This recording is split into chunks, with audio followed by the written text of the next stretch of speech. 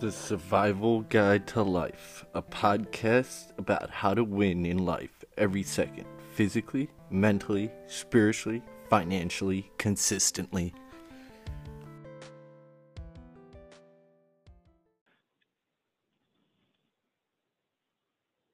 How's it going, everyone? We got another episode of Survival Guide to Life, and this episode we have one of the most amazing survival stories for you, and it is with Michael Hingson. And I don't want to spoil anything or burst the surprise, but this is a story that is one of a kind and unique, and that I think everybody should hear. So we'll get right into it. Michael, if you can start off and just a brief summary or, like a brief autobiography about yourself before we start. Sure. Well, and I thank you for inviting me to be on Survival Guide to Life. I'm looking forward to today. Been looking forward to it for a while, and really appreciate the honor of being on the podcast. So, part of my story and what makes it a little bit unique from most people is that I happen to be blind. I have been blind my entire life. I was born in Chicago in 1950, actually, and lived there for 5 years. And the doctors told my parents that I wasn't going to be able to ever contribute to society when they discovered that I was blind. And my parents said, well, of course he is. And the doctor said, you should send him somewhere where they can care for him because he can't do anything. And my parents said, you guys are wrong. We're going to raise him to be a normal kid, or at least a kid who can do whatever he chooses, just like anyone else. And they did. And so I grew up with an attitude that basically said that I could do whatever I chose to do, and it didn't really matter that I was blind, might not be able to do things the same way. There could be frustrations that I would have to deal with, but that in fact I could do whatever I chose with my life. We moved out of Chicago when I was 5, and we moved to Southern California. While I was in Chicago still, my parents worked with some of the people in the Department of Education, and actually there were a number of other blind kids in the area at the time, and my parents and others got the Department of Education in Chicago to create a kindergarten class for these blind kids. And so I had that, and I learned a Braille, at least a little bit of Braille, and did some other things while I was there. But then when I moved to California, we didn't have anything, no classes, no Braille, no anything. And so mostly when I went to school, there wasn't a lot for me to do other than listen to the teachers, which I did. And when other students were taking tests, the teachers would ask me questions and I would answer them. And we made sure that we were in a part of the room away from most all the students so they couldn't hear what we were saying, and we spoke silently.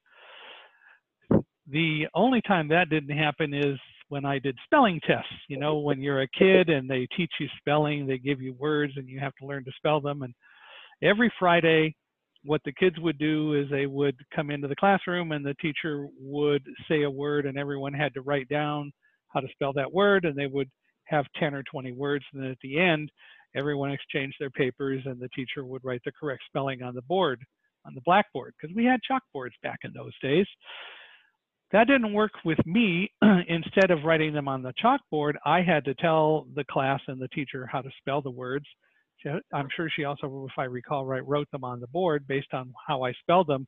But I had to make sure I really did it right. No pressure, but I had to make sure I did it right so that I wasn't embarrassed when there was a wrong spelling.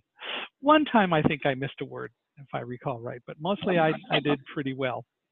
Anyway, I went to school, went to a public school, and when I went into 4th grade, finally the school district where we lived in Palmdale hired a teacher because, again, there were appearing more blind students. There were about 4 or 5, I believe. And so we had a special resource class or special times with this teacher who knew Braille. So I learned or relearned Braille. The teacher worked to get appropriate textbooks in Braille when possible and so on. And so it integrated me a little bit more into the classroom, and we did that basically through high school. To offer a suggestion for people who want to learn more about that, we've written a book about my life and what you're going to learn about later in this podcast. The book is called Thunderdog, The Story of a Blind Man, His Guide Dog, and the Triumph of Trust. It was a #1 New York Times bestseller, and it's available wherever books are sold. It's published by originally Thomas Nelson, that was absorbed into HarperCollins. So it's published by HarperCollins, and you can get it wherever you can get books. It's available in audio as well from audible.com, and it's available for people to get. So I hope you'll get the book and that you enjoy it. But I went on to college, same attitude, and I graduated from college, and I had a few jobs in the technology field. My first job was actually working with an organization that I was a part of, the National Federation of the Blind. The Federation had been approached by Dr. Raymond Kurzweil, who had invented the ability to teach a computer how to read any set of type styles, and it didn't matter what they were. It's a process called omnifont optical character recognition. His software didn't care what the typed or printed style was. And back in the 1970s, that was unheard of. But he had developed it. And so the result was that when he developed it, he wanted his first practical use of the technology to be making it possible for blind people to read. So I was hired to work on a project with the National Federation of the Blind and Ray in order to make sure that the best possible reading machine was produced. And the way we did that was we took several of the machines from Ray's laboratory, the initial prototypes, and put them in places where blind people would have access to them around the country. And from that, people could use the machines. We got a lot of good input over 18 months, and all of that went into the final first production model of the machine that Ray developed and began selling in 1979. I went to work for Ray, and through some circumstances, my job functions changed with Ray. My original job was doing the same kind of human factors work that I had done while working for the National Federation of the Blind, but then after a few months, I was called into the office of the director of marketing, actually was vice president of marketing, and I was told that they were laying me off because I wasn't a revenue producer for the company directly, and the problem was that they had hired way too many people. Happens to a lot of engineering companies, as I've learned over the years. So they had to lay me off because I wasn't a revenue producer, and then there was this little tiny pause, and then the VP of marketing said, unless you want to go into sales. Now, my master's degree, which I got from the University of California at Irvine, was in physics. I was a physics guy, a science guy, and dealt with science things, not sales things. But the competing issue there was that I knew that the unemployment rate among employable blind people was very high. The National Federation of the Blind was formed because people really didn't know a lot about blindness and blind people. And one of the results of that was that people wouldn't hire blind people to do things because not that they were blind, but because people thought that since they were blind, they couldn't perform and do the same things that everybody else did. And so we didn't get the same opportunity to be hired to do jobs that everyone else did. Well, so for me, when I was given this situation of either I could be laid off or go into sales, it was kind of a no-brainer to say, all right, I'll go into sales. I figured I could learn how to sell as well as the next person. And I took a Dale Carnegie sales course and spent 10 weeks learning how to sell and began selling for Kurzweil and was successful at that until Xerox bought the company and then laid off all the pre-Xerox takeover salespeople. Then I had to go to look for a job and couldn't find one. By that time, it was now 1984. I had been married for 2 years, and I knew that they were probably going to lay me off or that there were going to be job issues. So I had started actually looking at the idea of searching for another job. I was laid off at the end of June of 1984 and couldn't find a job. I wrote many, many letters and sent out many, many resumes. If I didn't say I was blind, I might be brought in for a job interview. If I did say I was blind, I never heard back from companies because they didn't want to hire a blind person. The feeling was blind people couldn't do work. Where's my proof of that? If I didn't say I was blind, as I said, I sometimes got called into interviews. I remember we were living in Southern California and I had a job opportunity or a job interview that came my way, and I went to the interview. It was on a Saturday. And when I got to the interview, the first thing the director of sales, I think it was, said to me was, well, but you're blind. How are you going to sell? I said, have you looked at my resume? Well, yeah, but how are you going to sell? I said, I did sell for 6 years. I overachieved goal. I can sell. I know how to do it. And you have a product, and I had done some research on the product and discussed selling it. And he said, well, all that's really good, but even if you could sell, how are you going to get to work every day? I said, I got here, didn't I? I didn't have someone bring me to your office. You don't see anyone here, do you? I came because I wanted to demonstrate to you that I'm perfectly capable of getting here on my own every single day. That's what I do, just like anyone else has to do. It didn't matter. I didn't get the interview. And I had other issues like that. So eventually, the only way I could do something and be successful and have a job was what I had to do was and did start my own company. I had to start my own company in order to be able to just have an income and have a job. And so I did. So if you're going to talk about survival, I had to survive. I had to have an income to be able to pay the bills. And my wife worked, but her income wasn't going to support both of us. So if you will, it was a matter of survival. I had to find a way to do it. And my way of surviving eventually was starting my own company. And the company I began with a few others was to sell computer-aided design or CAD systems to architects. CAD systems are the software packages that people can use to create houses or create products or create designs on a computer, and then create the same kinds of drawings that you would normally create on a drawing table if you were an architect. But you could do it on a computer, a lot less expensive, a lot faster. But architects figured out very quickly that if they did it on a computer and learned how to do that, they could charge the same prices and it only cost them a fraction of the cost that it did to spend all the time to draw it on a drawing table. So we sold those products. As a blind person, it's the most graphic thing in the world, but I didn't need to work the machine. What I learned is how to work the machine so I could describe it. Great for selling. I did it for 4 years and then we sold the company and I went back to looking for a job again. I thought I ought to be able to find something. One day, and this again gets back to talking about the whole concept of survival. One day we were looking in the newspaper, my wife and I, and she said, here's a great job. And she read the description and it sounded wonderful. And I said, I'm going to go apply.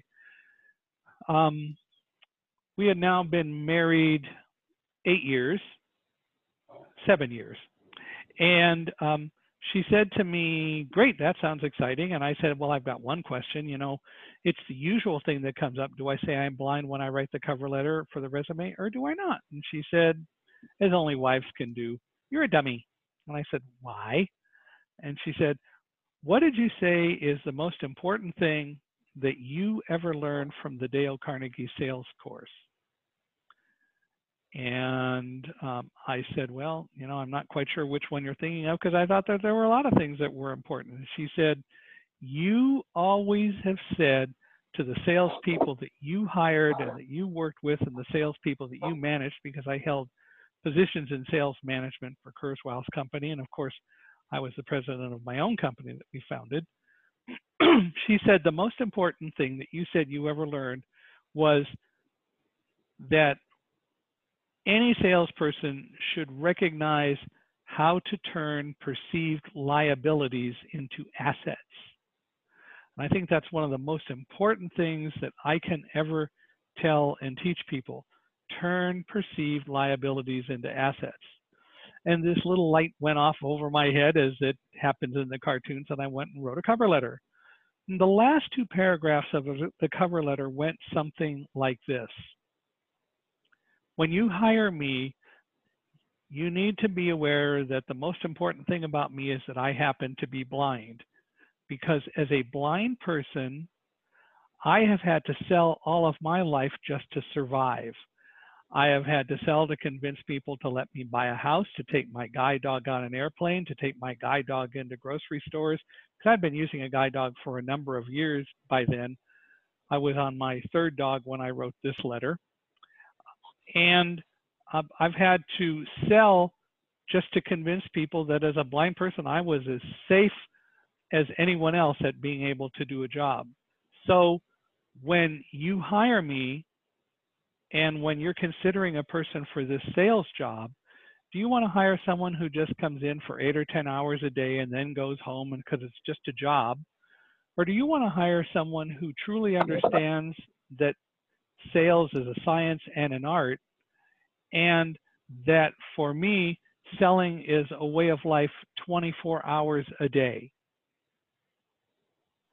Out of that letter, I got an invite to come in for an interview because clearly they knew I was blind, but they were very taken by that letter.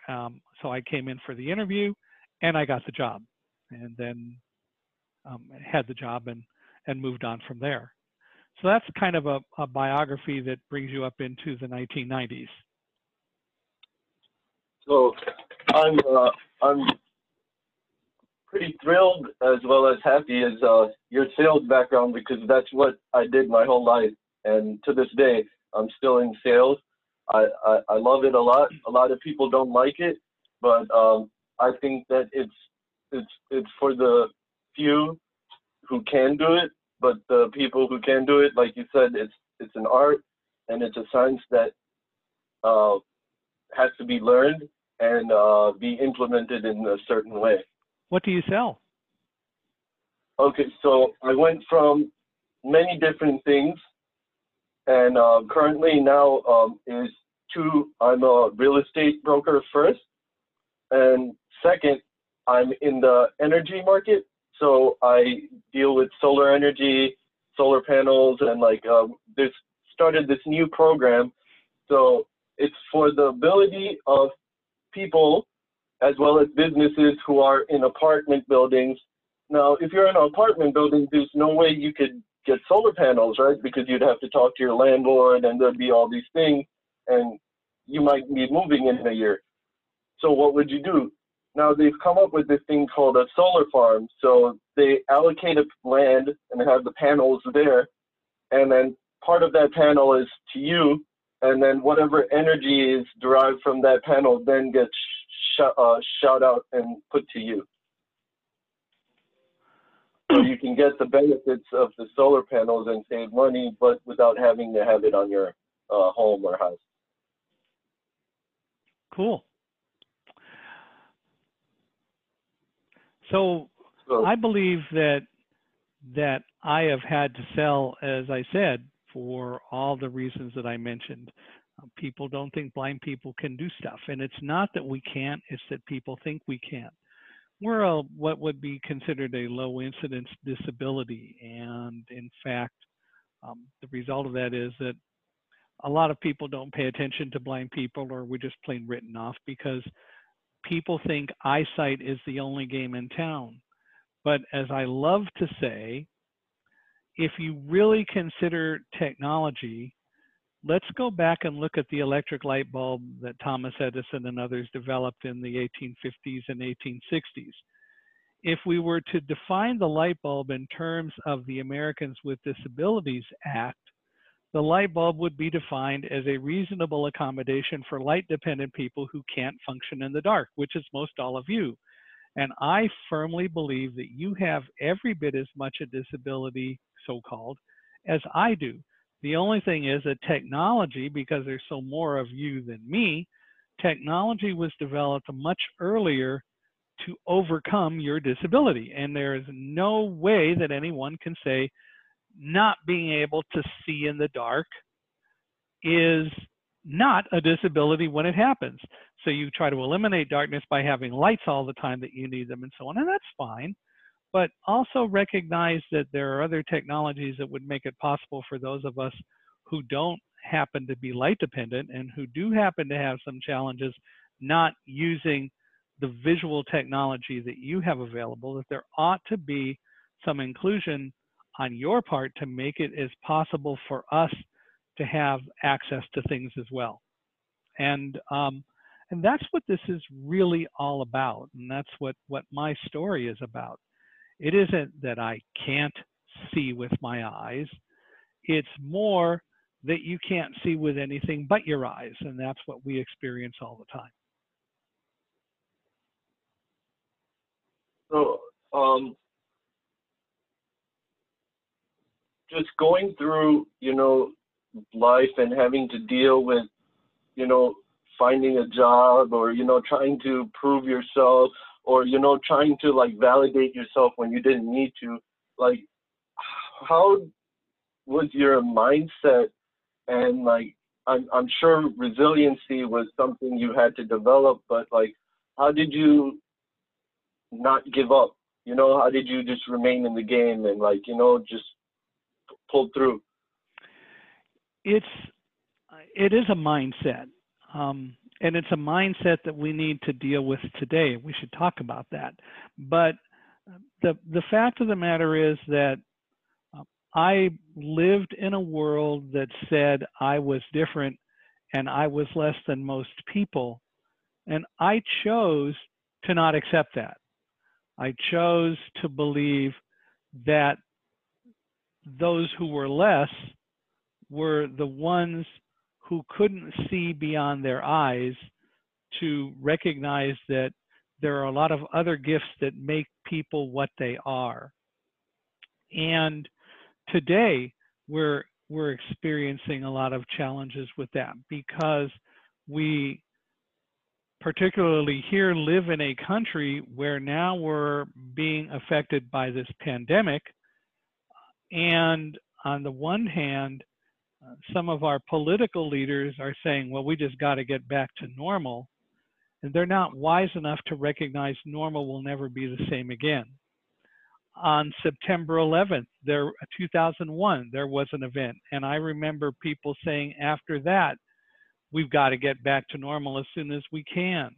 And I kind of always reacted to that until I realized, again, normal will never be the same again. The world changed on September 11th, and the pandemic, in one way or another, is also going to change the world. And we're still going through that. The people who will adjust most to that are the people who will recognize that normal isn't going to be the same ever again. And while they can't necessarily be part of the specific group that can change that normal and have control over making resources available, defining where normal might go, everyone has control over their own minds. We, as I say, need to learn to worry about what we can't, we need to learn about and deal with what we can control and not worry about the things that we cannot control. That will help anyone have a much better chance of surviving and thriving and going through this pandemic that we're facing. And yes, unfortunately, it might include the fact that incomes get threatened and incomes become less than they were. And people then have to decide how they're going to deal with that. But they have control over not panicking or panicking. They have control over just choosing to be afraid and live their lives in fear because they feel that they've lost all control in their lives. Or they can choose to recognize that they can control that fear and they can use their concerns to drive their own mindset to explore what can I do so that I have access to income, or I have access to whatever I need that I didn't have access to before, while accepting the fact that I might not be able to do it just the same way I used to do. We watch, my wife and I, oftentimes a show, Restaurant Impossible, with Robert Irvine. And his shows lately, he has been talking to restaurants that he had been to before and helped save because they were doing things that were driving the restaurants out of business. He helped them move on, but now with COVID-19, once again, some of these restaurants are in trouble because what they, the owners have not done is to, without help, step back and recognize maybe we need to look at doing things differently than we used to. And we need to look at what it is that is necessary to make our restaurant function in a virus environment, how we can overcome that.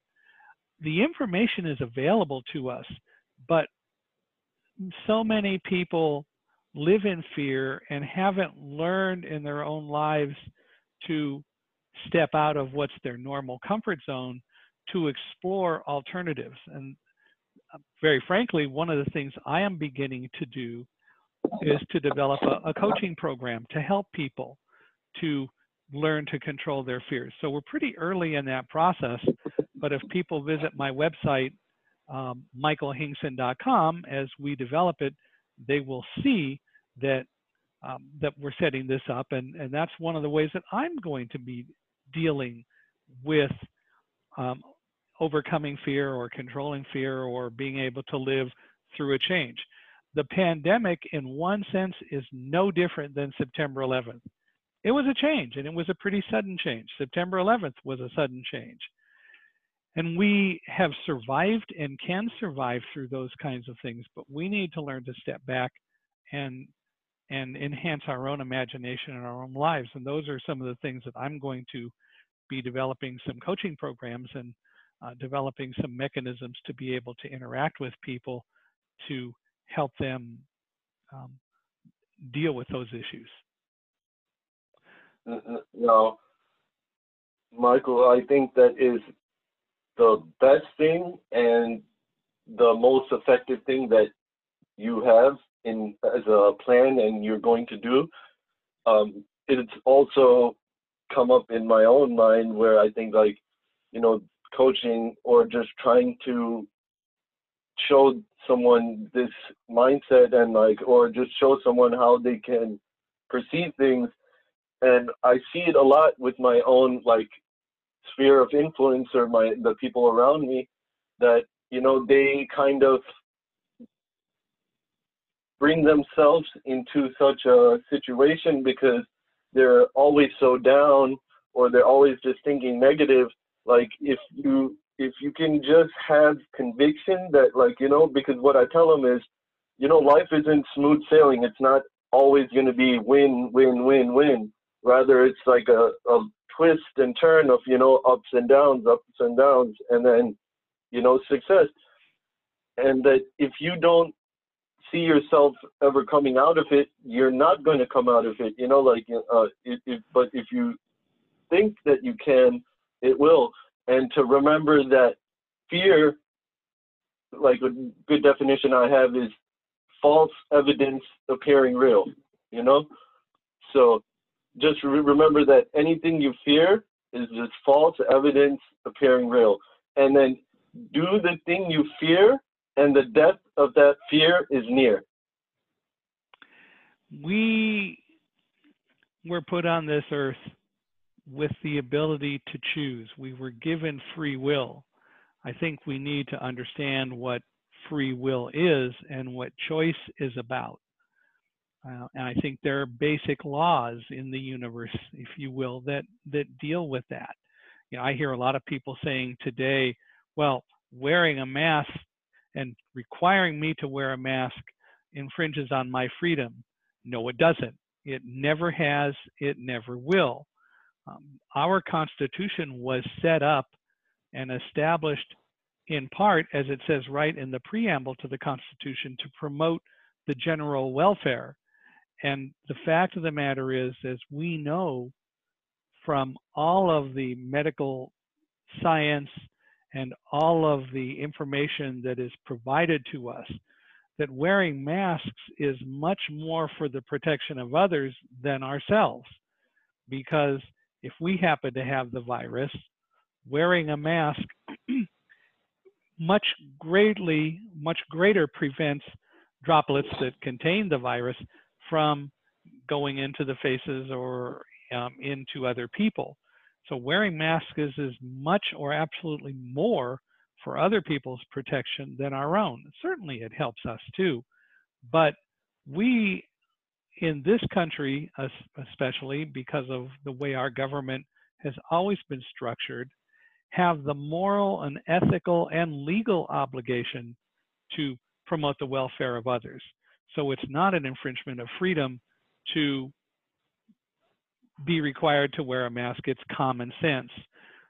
What we do need to do in stepping back and looking at what we need to do in our own lives to be successful and to move on, also in part means looking at all the evidence around us of whatever there is, and then forming our own opinions based on real evidence, not what people say is real evidence, because there are a lot of people, for example, on Facebook who spew out a lot of stuff, but they don't demonstrate that they got their information from any real relevant source.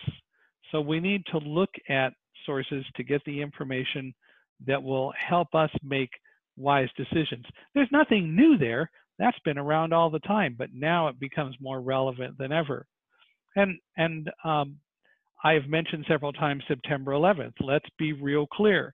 I was on the 78th floor of Tower 1 of the World Trade Center on September 11th, 2001, working for a computer company. I was the Mid-Atlantic Region Sales Manager, and I was in my office with a colleague, David Frank, who had come in the night before, and we had guests in our office because we were going to be conducting some training sessions to teach our reseller partners how to sell our product. The airplane hit the building. None of us knew what happened. We felt the effects of the airplane hitting the building.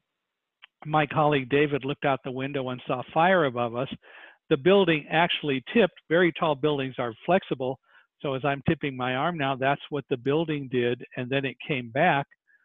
A lot of people have said, well, of course you didn't know what happened because you couldn't see it. Let me be clear. The building hit, the tower was struck by the airplane, our tower, Tower 1, on about the 96th floor on the north side of the building. I was on the south side of the building on the 78th floor. So I was 18 floors below where the plane hit and on the other side of the building. The last time I checked, the only person who had X-ray vision was Superman, and that was a comic, in a comic book, and it wasn't real. The fact of the matter is, none of us knew. But what I was different about, and the reason I was a little bit different than most everyone else, is that having been in that tower for quite a while, I had made the choice to learn emergency evacuation procedures, to learn where the exits were, to learn what to do. I also spent a lot of time just walking around the World Trade Center so that I knew the complex. People say there's a big, massive set of buildings and it was very complicated. You know, it wasn't. It's a lot less complicated than a number of places where I've been. It really wasn't that hard to get around if you spent some time doing it. And I felt as a manager in the World Trade Center that I needed to know what to do to get around the building, and I needed to have in my own mind a map as well as all the information I could get about what to do in an emergency. And most every day I went into the tower, I remember sort of thinking to myself, if there's an emergency today, is there anything that I don't know, or what do I do if there's an emergency today? And I developed a mindset that said, you know what to do if there's an emergency. And when it actually did happen, that mindset kicked in. Most people don't do that.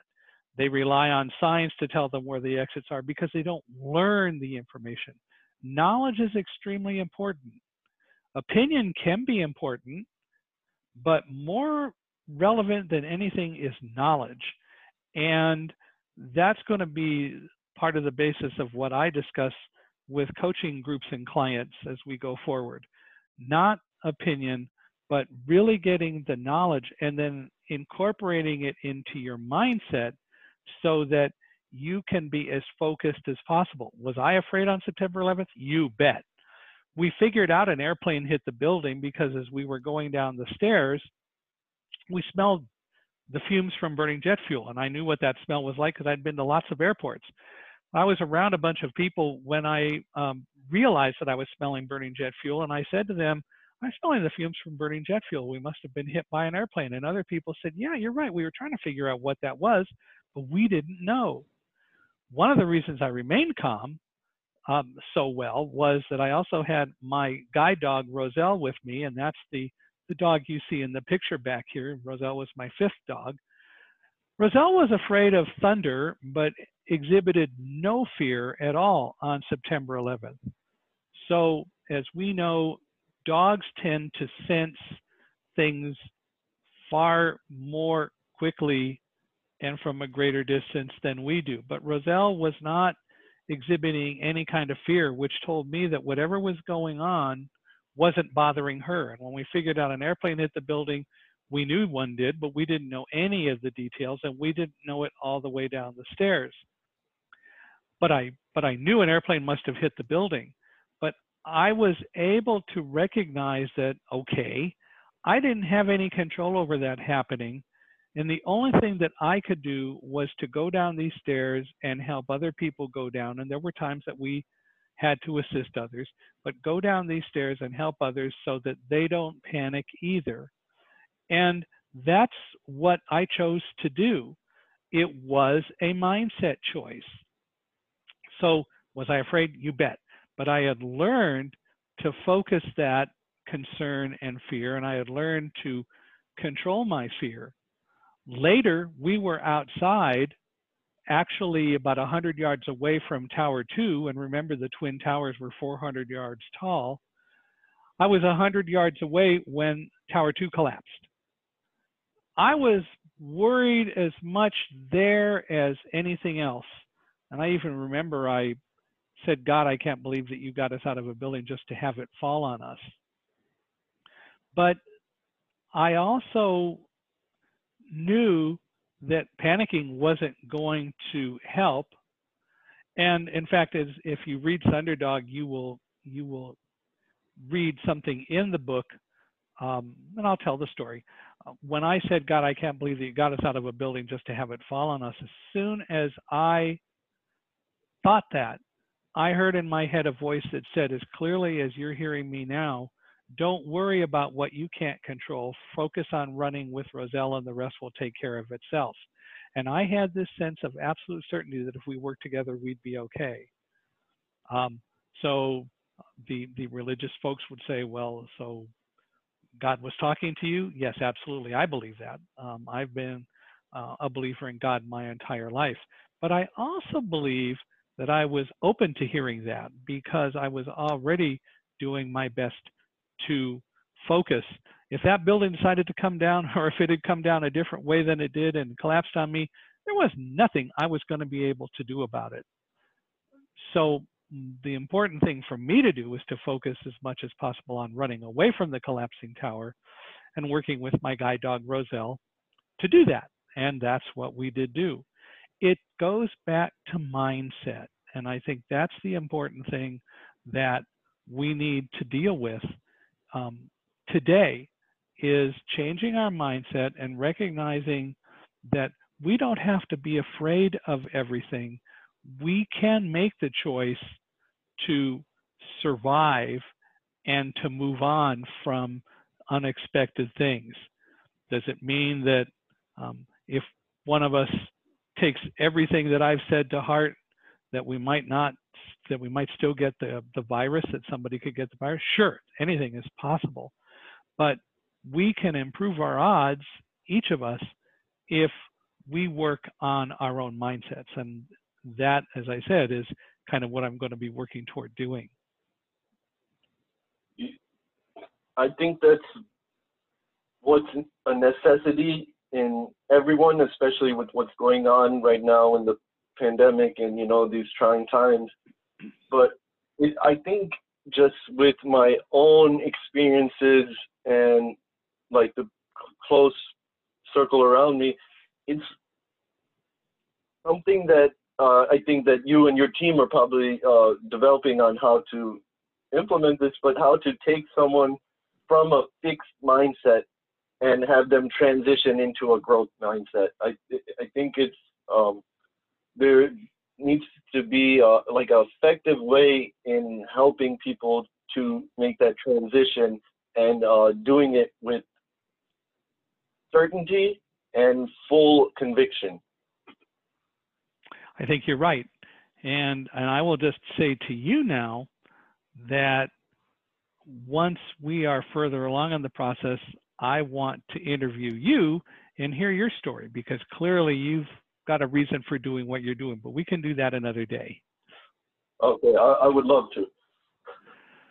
But I think that it's important that we recognize that we have a lot more control over our lives than we think we do.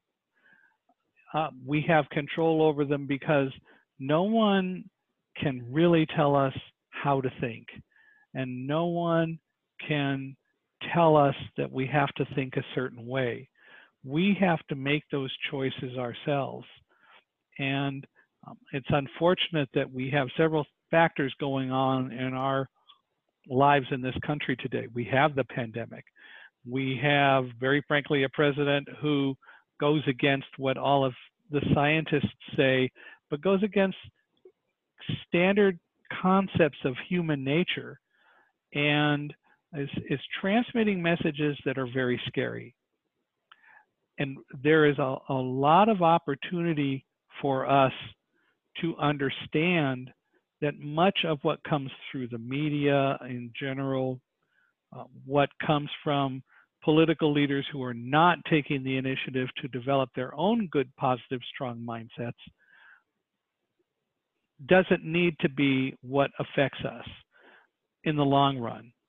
And of course, as I tell everyone, the reality is come November, that's when you do have control over what happens to you in the next several years. If you truly have stepped back and looked at what is going on in our world today and feel that there needs to be a change, make that decision intelligently. Don't just do it emotionally without thinking about it. And if people do that and decide to make a change, then they will. But that's an individual choice, but it should be done with real evidence, not just opinion. I think it's just because we've like become such a media like friendly, or like we base most our our knowledge, or base our like mindset or our thinking on like what's going on around us, that it's like what you said, we don't distinguish what's truth or false. Rather, we take the first information we see, oh, it must be on channel so and so, so it has to be correct. And using that as like a basis for everything. And I think, like I always say this a lot, and I iterate this a lot, but like we may have made all these like, technological advances and, come a far way from, Thomas Edison and the first light bulb to now, but I feel like we have sort of devolved as human beings, as in we cannot, like, before it was like teach a man, give a man a fish, feed him for a day, teach a man a fish, feed him for life. Nowadays, if you even try to teach a man a fish, he wouldn't even want to do it.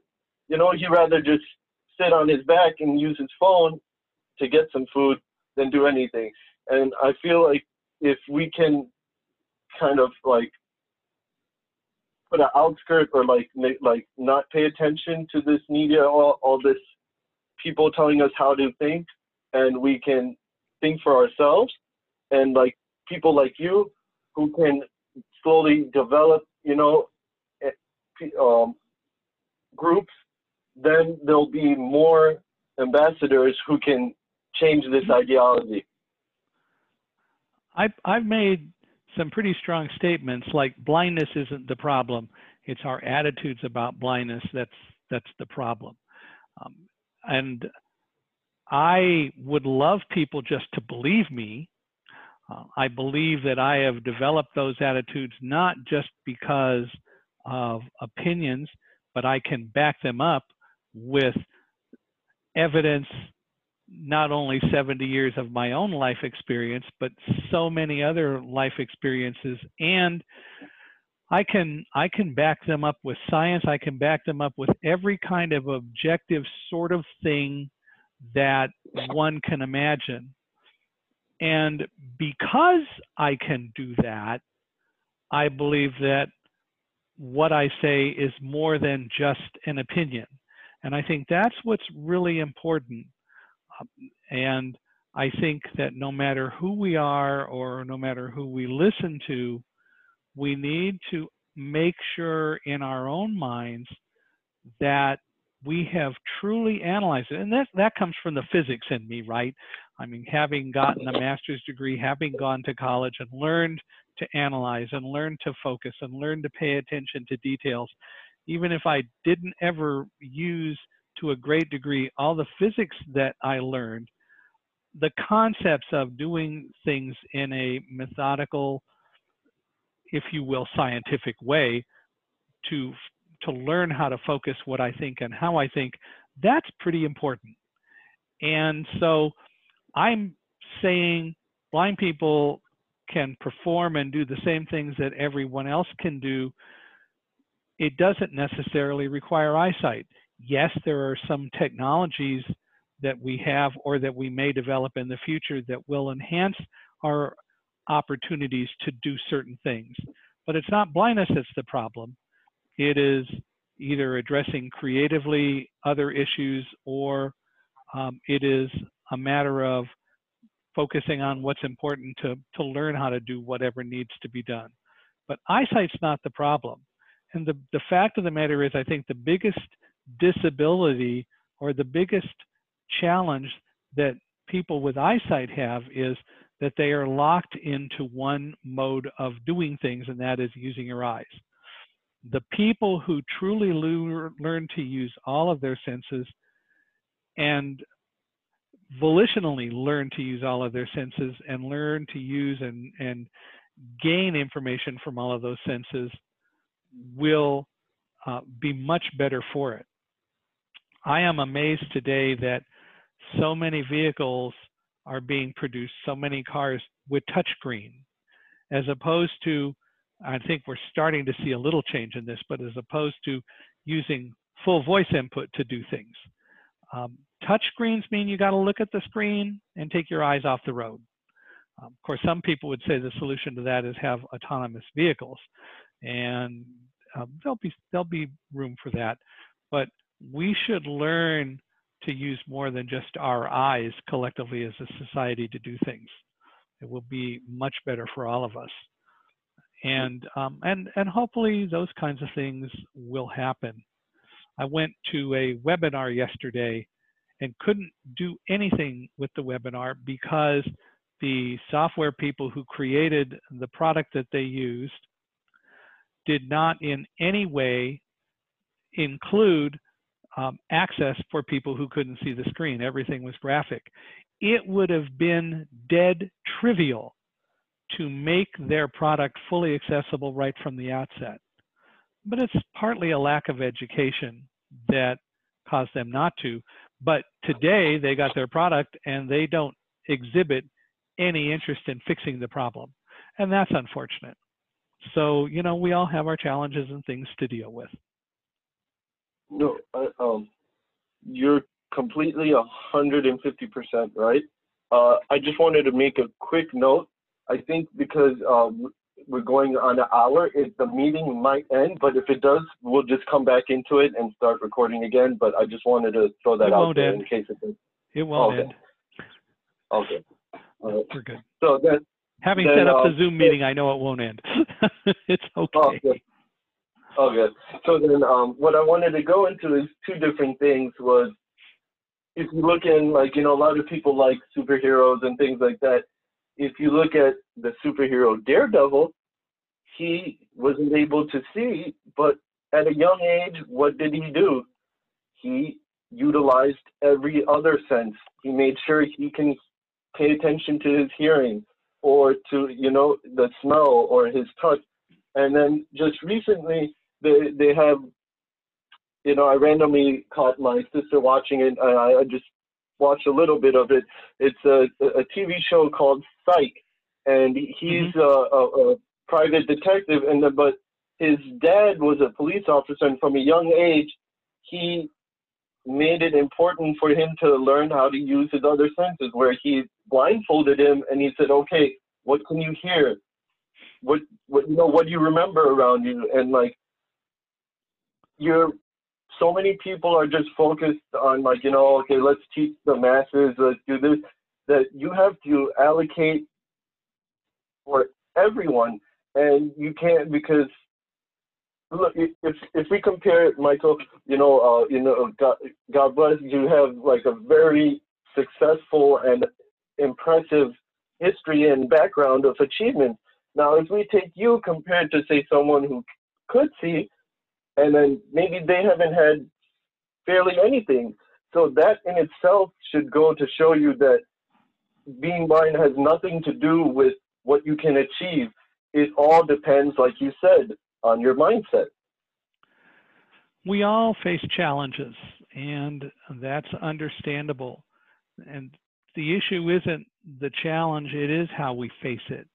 The issue isn't what it does to us, what the challenge does to us. Rather, it's an issue of how we decide to let the challenge affect us. That's the real issue. And that's something that we all just have to deal with. And so my hope is that I can encourage people to become more creative, a little bit more focused, but most of all, more calm and not so panicked just because things don't go exactly the way we want. So we'll work at it, and that's kind of what my plan is going forward. And I'm really excited about the opportunities that I have to teach people to perhaps be a little bit better at surviving, if nothing else, inside their own minds. So, Michael, just like you said, surviving in your own mind, like how from like a young age and a young boy, and like I'm sure, like, growing up, you've had to face different types of situations, as in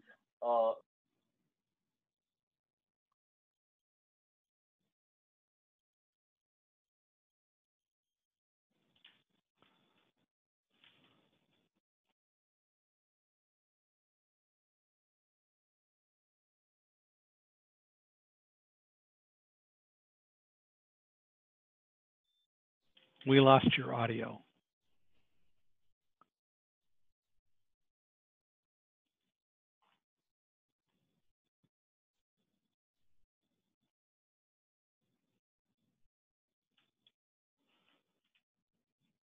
So I'm not hearing you at the moment. Somehow we lost audio again.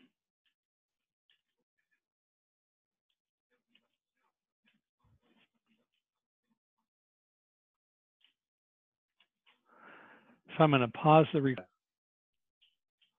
So Okay, go ahead. All right, my question is that, from a young age to now, I'm sure you've been trialed, or you've just had to like battle within your head, just like to keep going or to like not give up.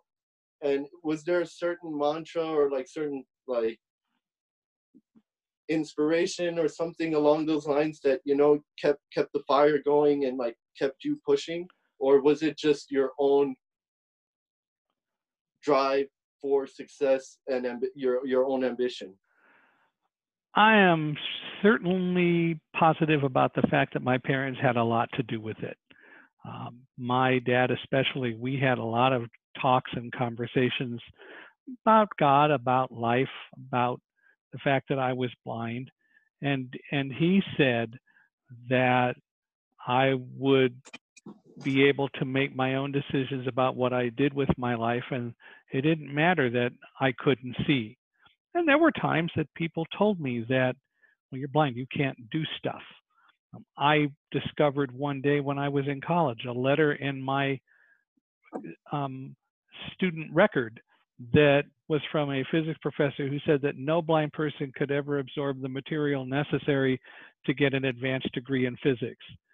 There is no evidence in the world that demonstrates that simply because a person doesn't have eyesight, that they cannot absorb material. Eyesight is not the only game in town. It never has been. It never will be. And I'm not knocking eyesight, but don't decide that that's the only way to do stuff. My parents had a lot to do with shaping my attitude of being able to do what I want.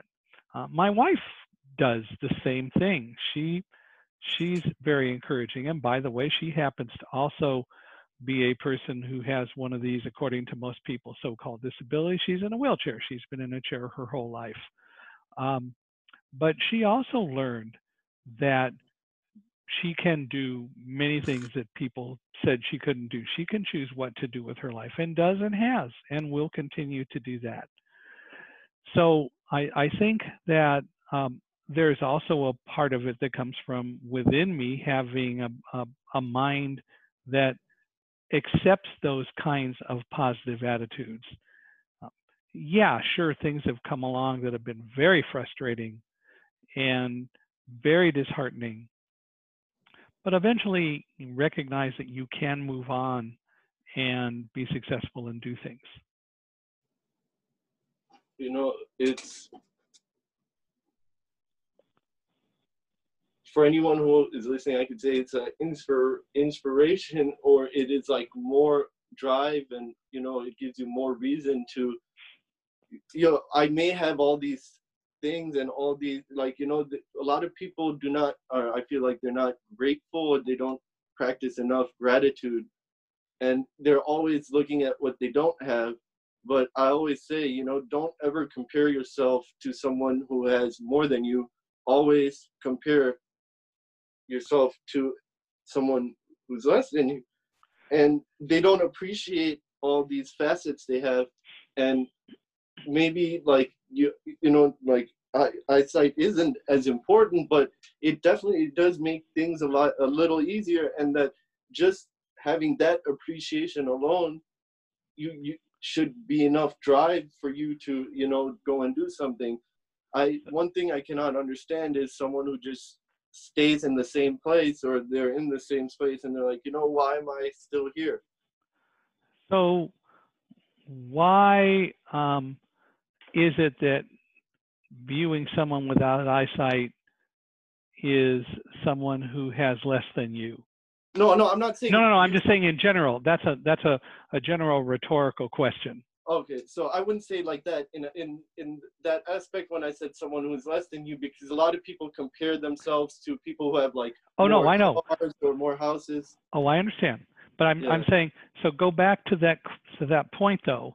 Most people would say that without eyesight, you're obviously less than I. Why? That's just perceived. I wouldn't say that. In my opinion, I wouldn't say someone who has eyesight is less than, because they, by them not having eyesight, could actually cause them to have more hunger for achieving things, and then they will be achieve more than me. So that actually was a means of them being more, better than me. Well, I think you answered it. It's a perception, and the fact of the matter is, I believe that everyone on this planet has gifts, and we don't all have the same gifts. And when we mitigate someone or we denigrate someone because we think that we have a gift that they don't have, we are missing all the other gifts that they do bring to the table, if you will. And I think that's Yeah. what's the most important thing. I don't even I perceive it a little bit in the way you express it. I do appreciate the fact of don't compare yourself to people who have more than you, because most of the time that's all physical and material anyway. And I don't even talk about the people who have less, if you will. What I like to do is to take the approach of what can I learn from this person, because they're different than me. Because I don't believe it really ought to be a more or less. I mean, look at Donald Yeah. Trump. Donald Trump has lots of money. Jeff Bezos has lots of money, but I bet that there are other gifts that we could talk about that they do not have. Oh. And so the issue is we all have gifts. And I think that the first thing we need to do is to learn to appreciate and recognize the gifts that we bring to the world, and then go from there. And all too often, I think we underestimate ourselves, and we underestimate our ability to learn more about ourselves. Example, one of the things I did when I was in college was I was the program director of a radio station, of the student radio station. You know, a lot of kids came and they wanted to be jocks. They wanted to be on the radio. They wanted to be disc jockeys, and they thought they could do a great job, and they loved what they did. They got on and they did one thing and another, and it was all super.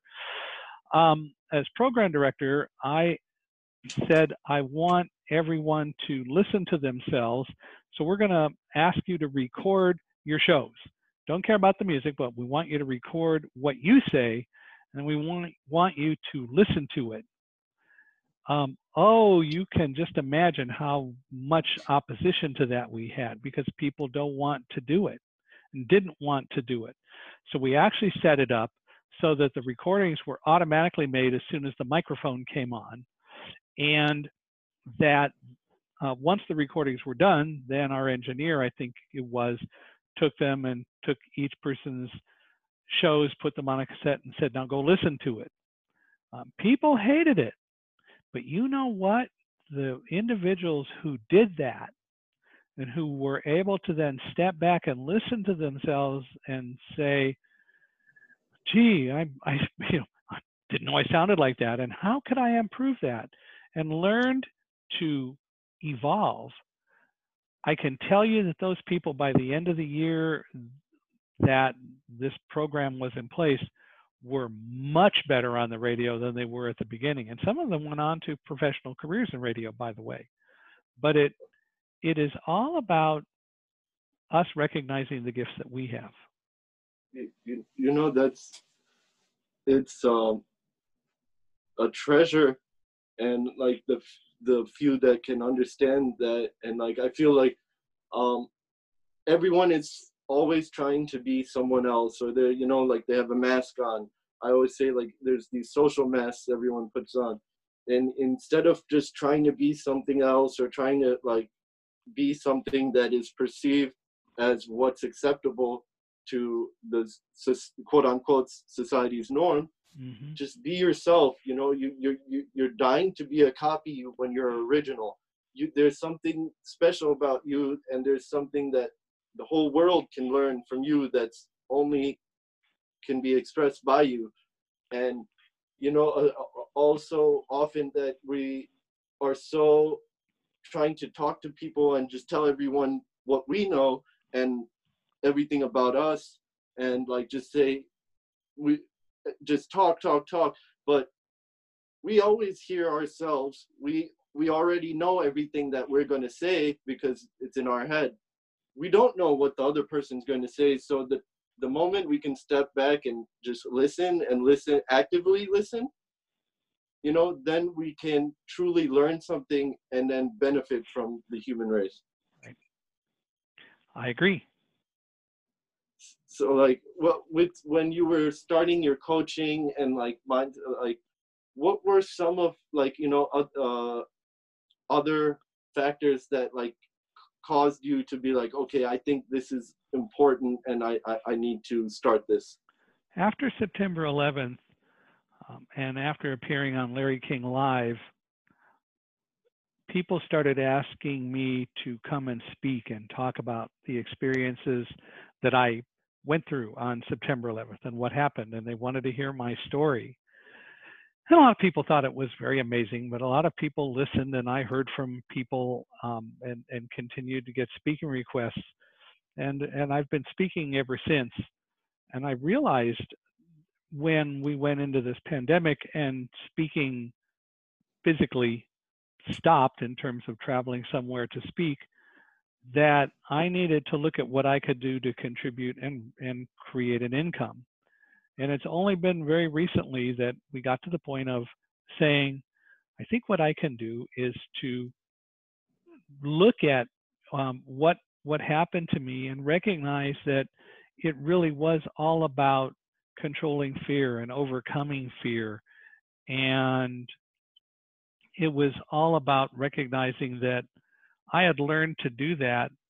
Can I help other people do that same thing? So as I said, we're setting up the program and so on, but it's a natural outgrowth of having talked about it for 19 years. So, with that coming into play and where we're at now, would you, like you said it before, but we'll never go back to normal, but what do you think can be done in it's in a scale wise, do you think that these coaching sessions I think that they'll all be important and they'll help, but the problem really where I think really lies is the consistency of people not realizing that this is a day-to-day thing and that it needs to be implemented every day, and it doesn't come like in the snap of a finger. Rather, it takes time, and it's I'm not sure how it can be done, but maybe you know better, or like just from teaching or coaching longer, that how you can like integrate this in a person's hardware. Well, it goes back to the old elephant joke. How do you eat an elephant? It's one bite at a time, right? And so it isn't one coaching session. It is an opportunity to talk about and evolve. And that's what we'll do, is we'll give people either in groups or individually the opportunity to talk about this subject. And for me, it's going to be a growth experience for me too. I've not done this particular thing before, but I've been talking about it, and I've been somewhat of a teacher my whole life. I have a secondary teaching credential. This is all about teaching again, right? But it's an evolutionary thing. And so I think that the best professors, the best teachers, are not the ones who are necessarily experts in everything, but they are the ones who may only be one or two steps ahead of their students, but are willing to grow and learn and stay one or two steps ahead of their students, and who get to the point where the student progresses beyond what the teacher can teach, and that's okay too. It is all about establishing relationships and learning to do things better than we used to. And so I think it's going to be a process for all of us. And that's the way it should be. No, you're correct.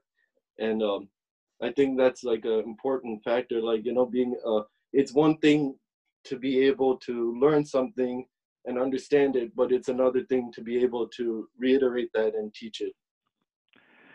That's the plan, to do that, or to try to do that, and to learn what I need to know to be able to do it better. And I am excited about that opportunity.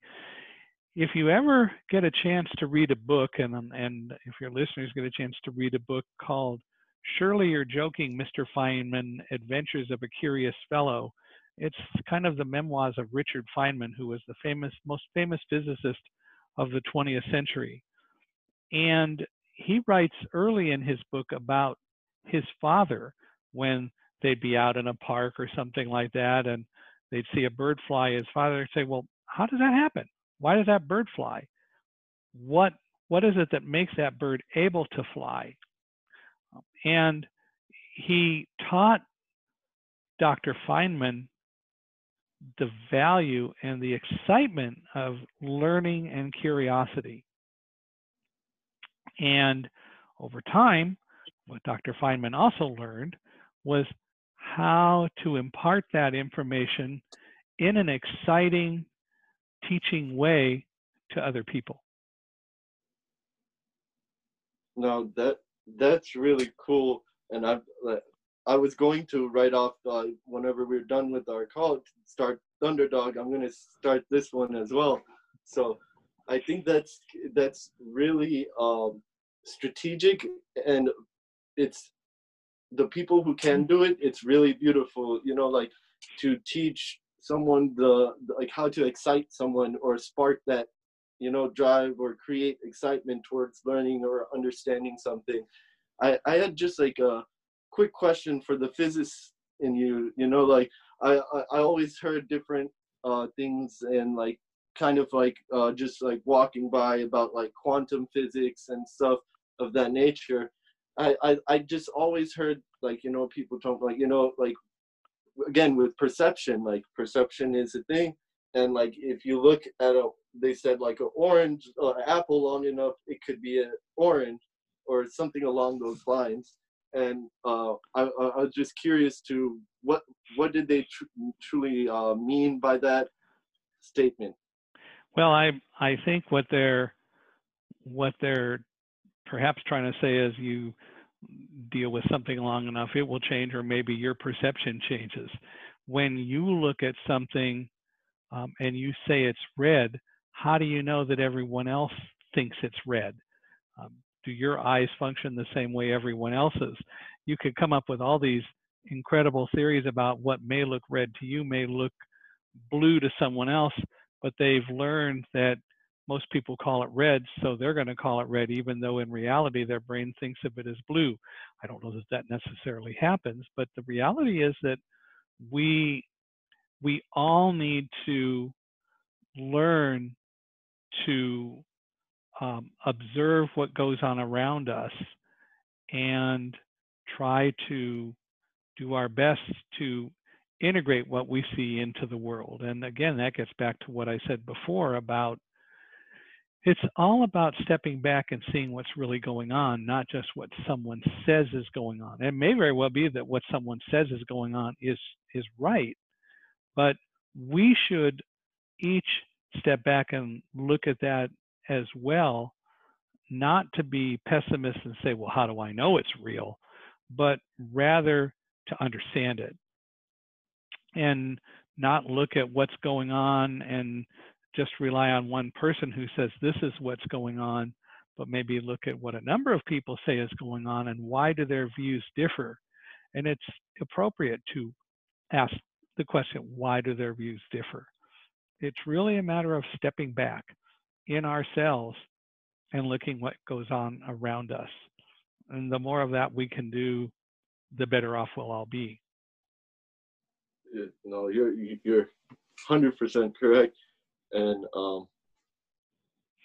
just being able to like step back, like you said, and digest and actively like digest everything, and then be able to take that and then go from there is something that will, I think, hopefully come over time. And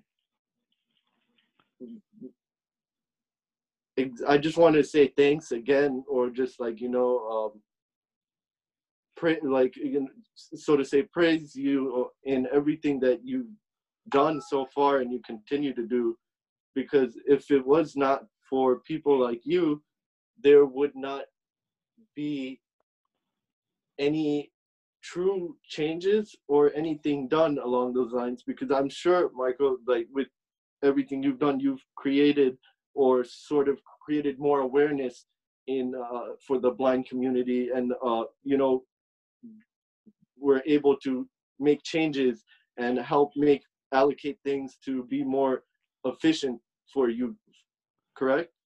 Well, I hope it goes far beyond blindness, and you know, No, I'm just saying, just but not to, I think that we have a lot of opportunity now in our world. The pandemic can be viewed as just as much an opportunity as anything else, and I'm excited about trying to be able to and expecting to be able to be a contributor in making it a better world, both for blind people and for others as well. I think that the opportunities are there, and I think it's exciting to be able to take advantage of making some of those opportunities come to reality. And your podcast is a part of that. And I really appreciate you having us on, and that you're going to put this up.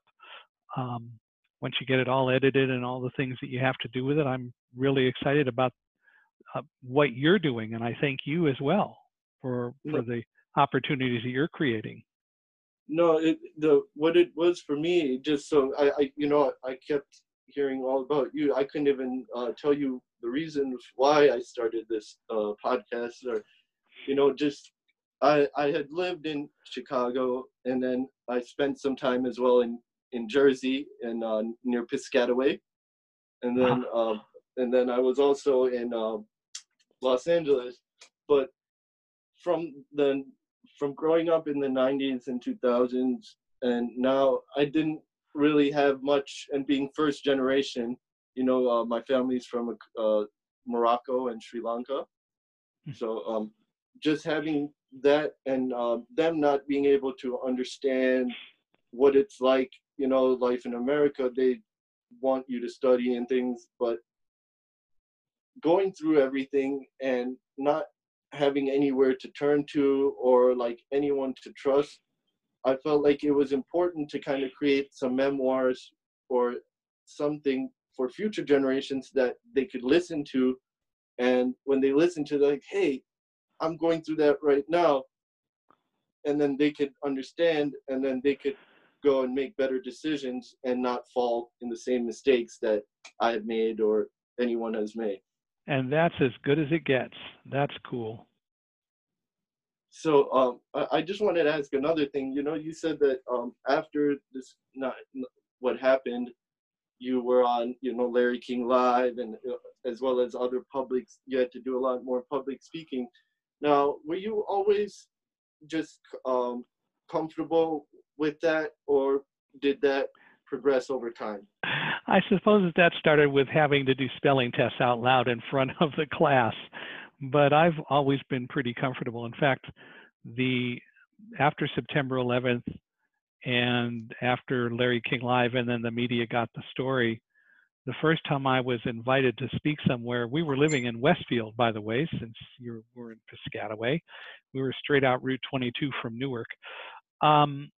The first talk I was asked to give and be involved with was that a pastor from a church down in sort of central Jersey called me and said that he wanted me to tell my story at an event that they were going to be creating to honor all of the people who were lost in New Jersey on September 11th.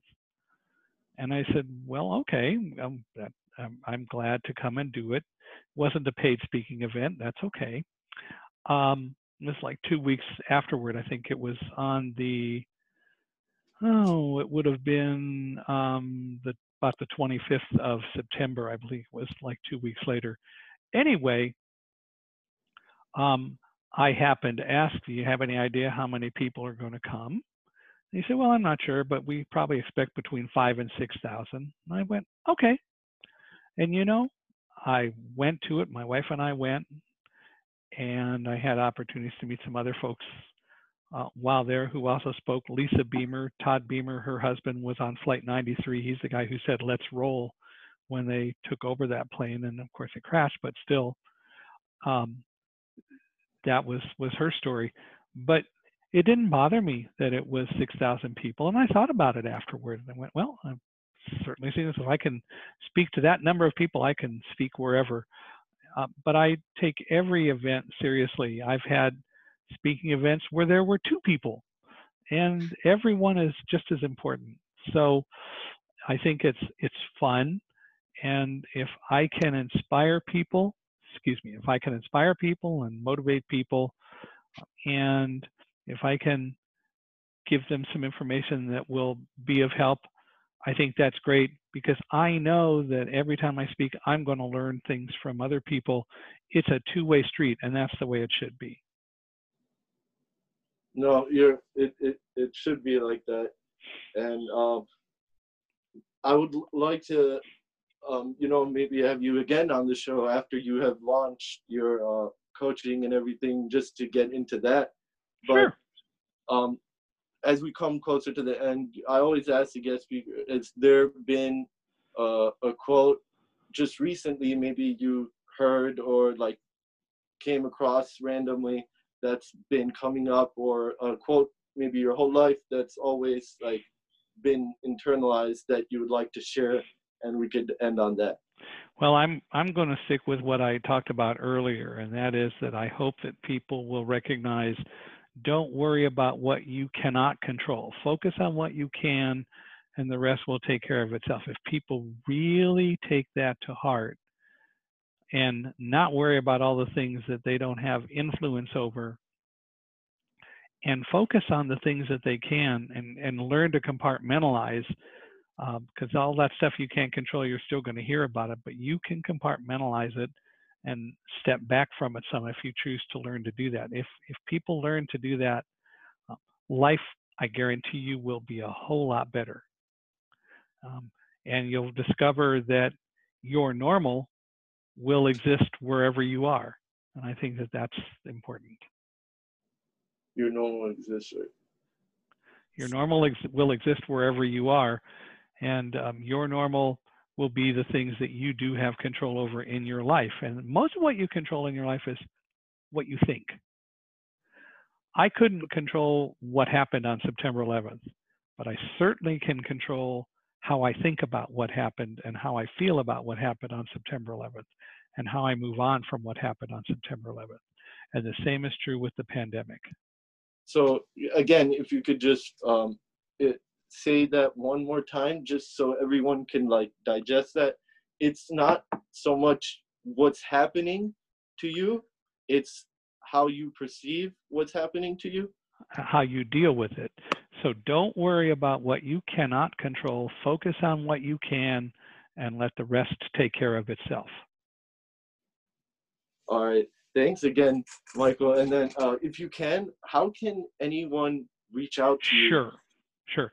So people can, and I invite people to go to my website, www.michaelhingson.com. That's www.michaelhingson.com. If people want to email, they're welcome to do that. Send an email to contact, CONCACT, at michaelhingson.com. Contact at michaelhingson.com. And I love to talk with people. If someone wants to talk to me about speaking at an event, they can reach me at contact at michaelhingson.com, and we'll deal with that. And I will respond to any emails that I get. I hope people will get Thunderdog and read that as well, as in addition to another book we wrote for kids more, called Running with Roselle, which talks more about my life growing up, and it talks about Roselle, my guide dog back here, growing up, and how we met and the things that we learned together. The reality is more adults buy it than kids, so I guess it works out pretty well. So both Running with Roselle and, of course, Thunderdog.